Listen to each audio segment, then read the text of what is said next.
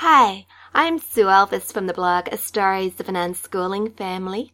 Welcome to my podcast. This is episode 17, and today I thought I'd talk about resources, all those wonderful things that I found over the past year. Well, I started to make a list of them, and really I've got too many to talk about in one podcast, but I thought I'd give it a go and share a few things with you today. Now, as I was making my list of websites and books and music, other things that I thought I might like to share, I was thinking about how I would present it in this podcast, and I thought, well, maybe I could split it up into sections separated by some music. I had a go at doing that in my last podcast, my Christmas one, and if you listen to it, you will know that my daughter Imogen sang a few Christmas carols for me, which I used as separators between segments. So I thought, well, I might go and have a look for some music that I could use. And I went to Opus. It's a website for music, quite reasonably priced music. And that's where I actually got my theme tune from. And I thought maybe I could buy another piece of music and use that in my podcast each week to separate the topics that I'm talking about. Well, I spent about an hour listening to all the various tracks. They have got a great deal of choice on Opus, but I couldn't make up my mind, and I got in a bit of a muddle over what I liked best. And in the end, I decided, well, perhaps maybe I could find some free music on Free Music Archive to use instead. So then I spent another 2 hours on Free Music Archive listening to all the tracks on there. And there is just such a wealth of music on that website, and it's all free to use as long as you credit it to the composer, the artist who actually put the music on the site for our use.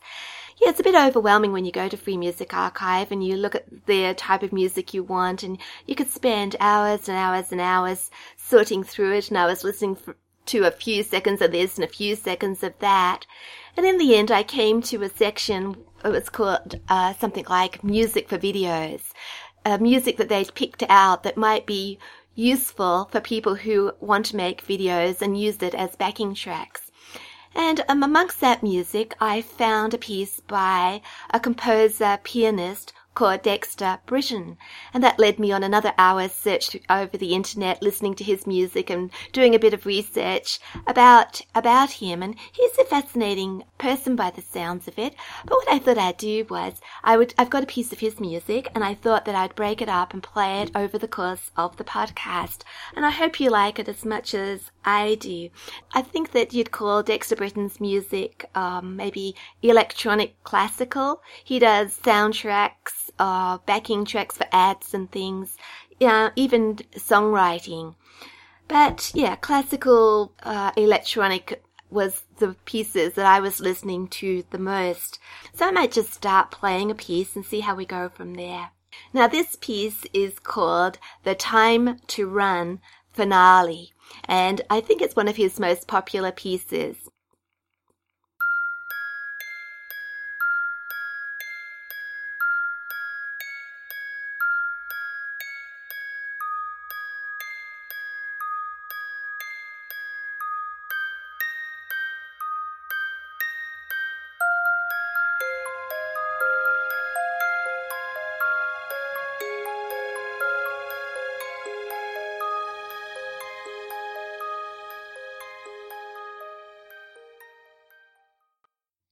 Now, as I said, Dexter Britain is a composer, producer, songwriter. He works on creating contemporary classical music, film scores, and popular music and songs. And the thing I find most interesting about Dexter Britain is that he is self-taught. He's never had a music lesson in his life. And I find that very interesting from an unschooling point of view of people teaching themselves, being motivated enough to go out there and experiment, try things out for themselves, and actually succeed at what they're doing. He has a website. You can find him on Free Music Archive and also on SoundCloud. And all his music is available free for downloading on Bandcamp. If you go over to Bandcamp, I'll leave some links in the program notes. You are free to download any of his music. And he has a number of albums, very prolific composer. Some of the albums, the music in them, you can use for your own projects through Creative Commons, and some you can't. Some you can only listen to for your own pleasure. But there is also the option that if you enjoy his music, you can actually donate to him and as a way of saying thank you for his music. And I have been really enjoying listening to the albums that I've downloaded and put on my iPod. Now, since I made my last podcast, I've made 2 new videos. They're on my YouTube channel, Sue Elvis. They're unschooling videos, only a minute or so long each one, but I tried something new this time. Instead of sitting in front of the camera and talking, I've actually done a couple of animations, and I've used some music from Free Music Archive as the backing track to my animation. And I was really enjoying trying something new there. A couple of nice pieces, one by Origami Repetica that I've featured in one of my other podcasts, and another piece by a Russian composer called Kay Engel. His work I really do like, again, classical. Now, the videos are called What Do Unschoolers Do All Day and What If We Said Yes? And I made them using the website Powtoon, which is such a nice and easy resource to make videos using their library of animated characters and props and music. Very easy tool to use, but very effective. So I've been having a lot of fun with Powtoon. The girls have had a look at it as well. And you can sign up for a free account. That's what I did to make my first one. And then after I made the first one, I actually signed up for an educator's account. If you want a premium account, it's cost $19 per month billed annually, which adds up to quite a bit if you're not going to make very many animations, if you're not going to use the resource. But the educator's account is really reasonable. It's $2 a month for a teacher's account billed annually and $1 per month for the student's account. And by signing up for one of those accounts and paying, I think it was $24 a year, you get the added features of extra libraries of characters, plus the ability to download your videos to your own computer. I have shared both my videos on YouTube, and I guess this is the way, if you've got a free account, the way to share them is on YouTube, because you can't download them to your computer. But yeah, there's a way around everything, I think. And I think if you do upload them to YouTube, the free account, there's always that option of downloading them again from your YouTube channel, so you get back to where you started. But yet at the end of the video, you get this little voice that says created using Powtoon. And if you want to get rid of that, of course, you've got to pay more for a higher premium subscription. Powtoon, I think that's one of the finds of the last year for me. I've really enjoyed using that, and the girls look interested. It's really the wrong time of year for them to start using something new, because they've been distracted by Christmas. But I can see that that's one resource that we could have a lot of fun with in the coming year. Now, how did I get onto Powtoon? Well, my husband, he's a primary school teacher. I looked over his shoulder one day and I said, well, what are you doing on the computer? That looks interesting. And he was putting together a presentation for school. I think it was something to do with plants, a bit like a PowerPoint, but he was using a program called Prezi, which is supposed to be like a more interesting version of PowerPoint. We have PowerPoint, but that's maybe just basic nowadays. Prezi might be a better way of presenting a presentation. And so I did a bit of Googling around, and I actually got onto another site called eMaze, who say they're even better than Prezi. I signed up for a free account on eMaze, but I haven't actually used it yet. And I can see that Prezi and eMaze would be a wonderful resource for my husband, who wants to put up information for his students on the whiteboard, where they can all share it. It looks like a wonderful way of putting together a lot of information on a single topic. For myself, I'm not sure. I liked exploring these things, but I don't know if we'll use that in our unschooling. Some people do like presenting their things they learn, but I feel that's rather artificial for our family, that putting together a presentation feels more like school, what my husband would be doing. So I'm not sure the girls will be interested in putting together some presentations, but I mean, it all depends. For example, I was doing a book launch or another talk for a conference. I would want to put a presentation together because that's real work. It's for a purpose. And I could see that maybe I'd come back to these websites and have a look at them to see whether I could use their resources to make my presentation interesting. And maybe the girls will come across a situation like that. Well, they'll have to put a presentation together. But for their everyday learning, I don't see that they will be doing that.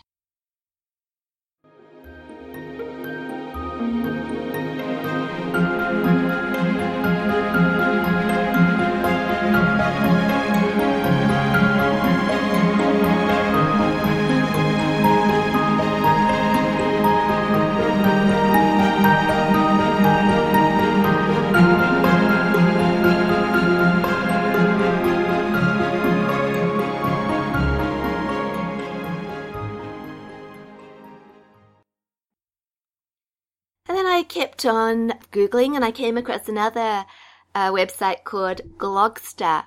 And yeah, this is another way of presenting information. It's a site where they've got tools to put together posters, online posters, and you can add images, sound, music, text, even links, headings, clip art. Make a poster like you would, I guess, the old-fashioned poster, sitting down and drawing up a poster on a topic. And you could do that using pens and a piece of big cardboard. And I guess this is the updated version. You do it online using, all the resources that we have. You don't have to draw the images out. You can import them from Google. You can import them off your own computer. You can scan your own images and add them in. But, Glogster, I went over and I signed up for a free account. Well, because, I'm very good at doing that. I like exploring things. And I actually got a 7-day trial of a premium account. And I only used it for a day just to have a bit of an explore around. And the idea is that you start off with either a template, or you could modify somebody else's glog, some poster that somebody else has already put together, or you can start from scratch. They give you a blank screen and you use the tools and put together your own glog. And when you've made your glog, you press publish, and then it's shared with all the other people who are on Glogster. And you can embed it in your blog if you'd like to, and you can print them off. And anybody can have a look at them. I don't think there's a function that you can make them private. I think it's all public. But Glogster Edu, and I think it costs just over $23 a year to have one of these accounts. And I was fascinated by it for a day and had a good old try around with it and signed the girls up for free accounts to see if they wanted to have a go as well. And after a day, I thought, well, I don't think I really will use it, so I'm not going to subscribe for $23 per year. But I think that there is a free account too that you can use with less of the features, and maybe I'll go back. But I was thinking that anybody that didn't unschool like we did, but maybe had felt the need to have evidence of their children's learning, maybe they need it for registration purposes, they want some nice things to put it into a portfolio, making a glog would be a very effective way of doing this. So, have a look at Glogster if you feel that your children like putting together posters, or you feel that you like an interesting way to show that your children have actually covered particular topics that have to be covered for registration purposes. Now, another website that we use regularly is BrainPop. I think a lot of people use BrainPop. And the reason that we've had an account for the past maybe 3 years is because my husband, again, uses our family BrainPop account at school. He plays the videos through his whiteboard so his students can see them in his class. And every now and then we'll remember that we have a BrainPop account, and the girls and I will go over and have a look and watch a video together. They're about 3 or 4 minutes long, and enjoy a video. And sometimes we might even do the quiz that comes after the video. Just as a bit of fun, we all have a pitch in and see if we can answer the questions. No, I don't really take it very seriously, but it's interesting. And the results of the quizzes, if you're interested in keeping records, can actually be saved. They can be emailed to your your inbox, your email account, and from there, if you keep an Evernote homeschooling records account, they can be emailed on into an Evernote account, which I want to talk about Evernote in a minute, but I had one more thing to say about BrainPop, because when I was on BrainPop maybe a couple of weeks ago, I suddenly noticed that they have a new function. Well, maybe it's been there a while, but we don't visit often enough, so I can't really tell when it appeared, but it's now possible to make mind maps on BrainPop. So if you watch a video and you read all the extra information, which we usually don't do, but there's a lot of good information there and other people might do that.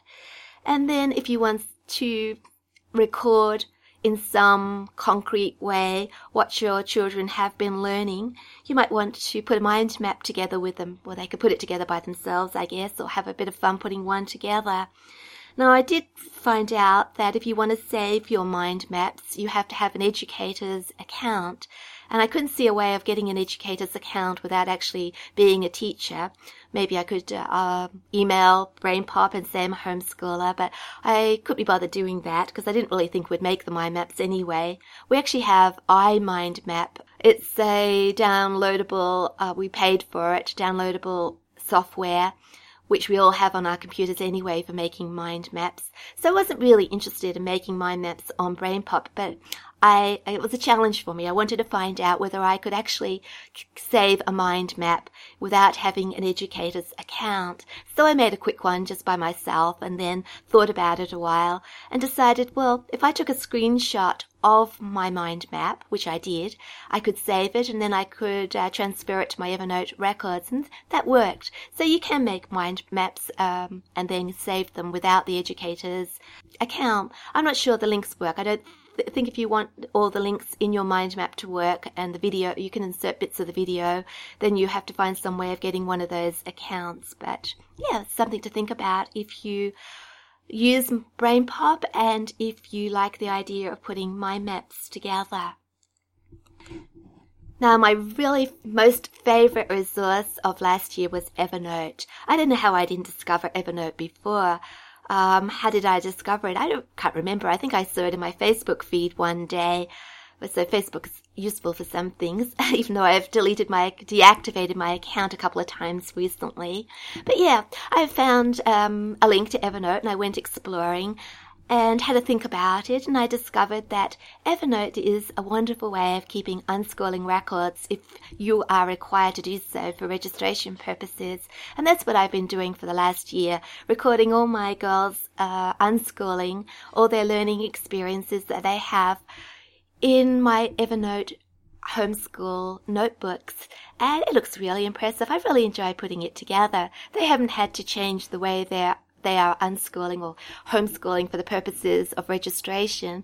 I've just, we've been able to record what they're doing naturally in a way I feel that the education department will be impressed by. Yeah, I've really enjoyed putting my Evernote notebooks together. Now, there's a lot of information about Evernote online, but I've also written about 5 blog posts about it, the different ways that I've thought about it and suggested that other people might like to use it. Maybe they'd like to use it in the same way as I have. I don't know. There's lots of different ways of using it, I'm sure. I've also made, I think, 5 videos about how we're using Evernote, or how we could use Evernote in our unschooling as well. And you'll find those on YouTube, on my channel.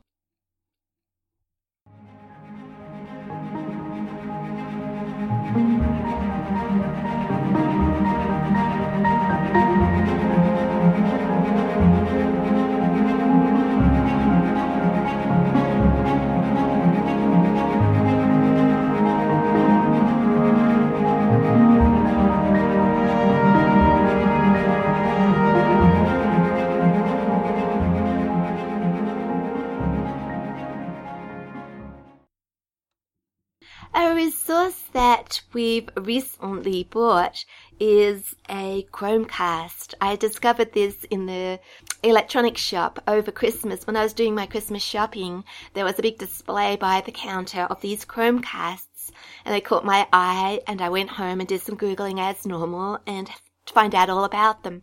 And it's just a small little gadget that you you plug into your television, and then you download an app onto your computer, and the two sync up, and the Chromecast allows you to play whatever's on your computer screen on your television set.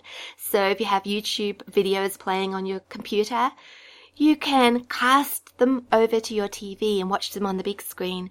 We've already got a Telstra T-Box, which allows us to watch YouTube videos on our TV. But the Chromecast does more than that. We can now watch all those catch-up TV programs that the various channels offer online, like iView, ABC iView. We can watch all those on our TV now. Yeah, or anything that you find online. I even cast Facebook onto our TV by mistake the other night. We were watching a YouTube video together, and then I went over to my Sue Elvis Writes Facebook page to do something, and all the girls were still sitting around the TV, and they all shouted, "We know what you're doing, Mum. You're on Facebook." And I said, "How do you know that?" And they said, "We can see it on the TV, Mum," because I forgot to click off the Chromecast before I actually went over to Facebook. So you've got to be very careful about privacy when you're using your Chromecast on your own computer. But yeah, it works wonderfully, and we've been watching a lot of things over the holidays. My husband Andy's been off school now on holiday for almost 2 weeks now, and we've been enjoying a few programs together while we've been relaxing. And one of the programs we've been watching is a series called Coal House, which is a reality historical TV series made in the UK. Someone on my Sue Elvis Writes Facebook page left a comment recommending the series. Now, we'd actually watched a couple of other series on YouTube first. We watched they were both historical reality series. One was called Tudor Monastery Farm, and the other Wartime Farm. And in these programs, three people, one historian, Ruth, first name is Ruth Goodman, and archaeologist Peter Ginn, I think it is, and Tom Pinfold. They did the Tudor Monastery Farm together. They spent a whole year farming this farm in the style of the Tudor period. They went back in time and used the equipment and the methods of the Tudor period. They dressed in Tudor clothes. They followed the Tudor customs. Yeah, they lived the Tudor life for a year.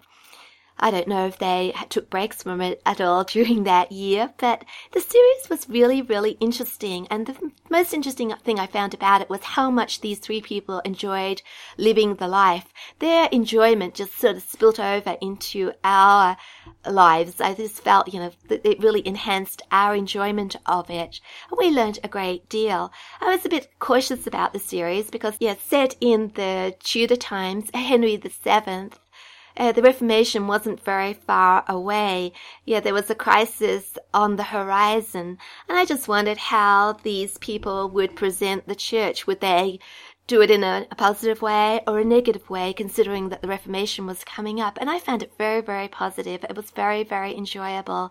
I enjoyed seeing how the church was part of everybody's everyday life at that time, and it was presented in a very good way. But the wartime one too was very good. We finished that just as the official school term finished, and there was just one change in the people that actually lived through that series. Instead of Tom, there was a man called Alex Langlands, another archaeologist, who joined the team. And we learned an awful lot about farming, well, obviously, but farming during the wartime, and what a big thing it was to keep Britain fed during the war. And I never thought about that before. That before the war, they relied a lot on food that was imported, and all of a sudden that was cut off because of the war, and they had to use every available piece of land, and they had to farm, and they had to make sure that land was as productive as possible. So that was really enjoyable. But now we're on to the Coal House. We've got one episode to go, and then I've got to go back to my Facebook page and find the original post for the kind person who left that comment. She wants to know how some feedback about how did we enjoy the Cole House, and I'm going to say yes, we enjoyed it immensely. A bit different from the other series because it only goes over a 3-week span, and it involves 3 families who were chosen out of a lot of applicants to live in a Welsh mining village for 3 weeks. Then they go back in time to, I'm not sure, is it 1927? I think it's between the wars. And one of the families has 6 children, one has 3 and one has 2. They're very different families. And it's how they present a lot of history of that time while they're living the life. They're given the clothes of the period, and they have to earn the money. The men have to go down the mine. The women have to boil every drop of water for washing, for cooking, that type of thing. They live the authentic Welsh mining village life.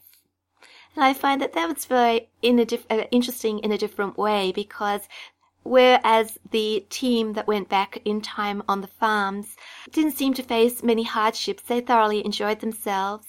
In the Cole House, the families obviously are suffering a bit. They have to make ends meet with the very meagre wages. Some days they're told that the mine is closed and the men don't get any wages. They have children they have to look after, and they're in a real situation. They need money for milk for the baby. They face problems, I guess, like families did all those years ago, the worry of bringing up children in those sort of times. Even though they know that they've only got 3 weeks to live this life, they have to get through this 3 weeks.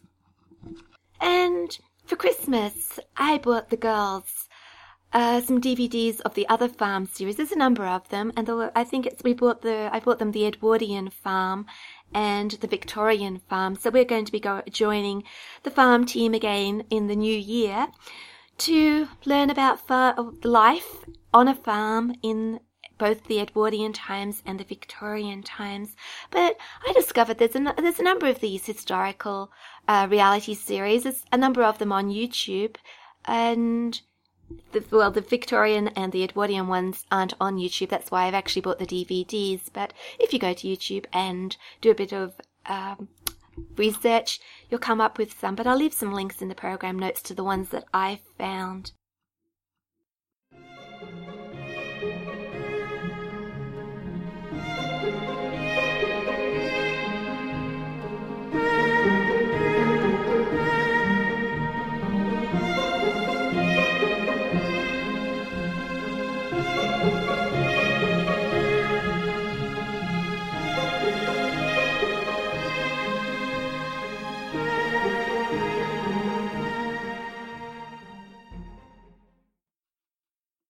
Well, I'm coming to the end of my podcast. It's rather a long one, lots to talk about, and I know that I've got heaps and heaps more resources that I didn't even touch upon, and whether it's worth making some more podcasts to share some other things, I will think about and see whether I get any feedback from. But yeah, I've got some maths things, some science things, other resources that the girls and I discovered over the last year.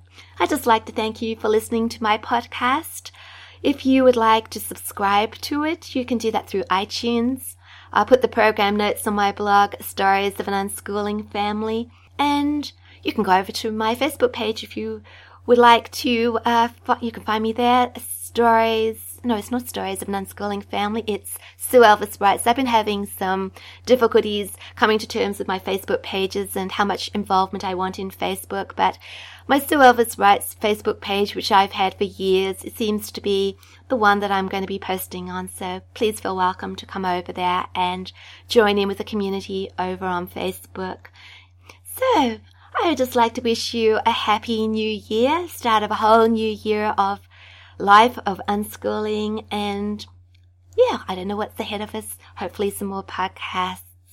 And I finished with a last bit of music, and I hope you've enjoyed it. Maybe I can incorporate some more free music from Free Music Archive in future podcasts. Anyway, Happy New Year.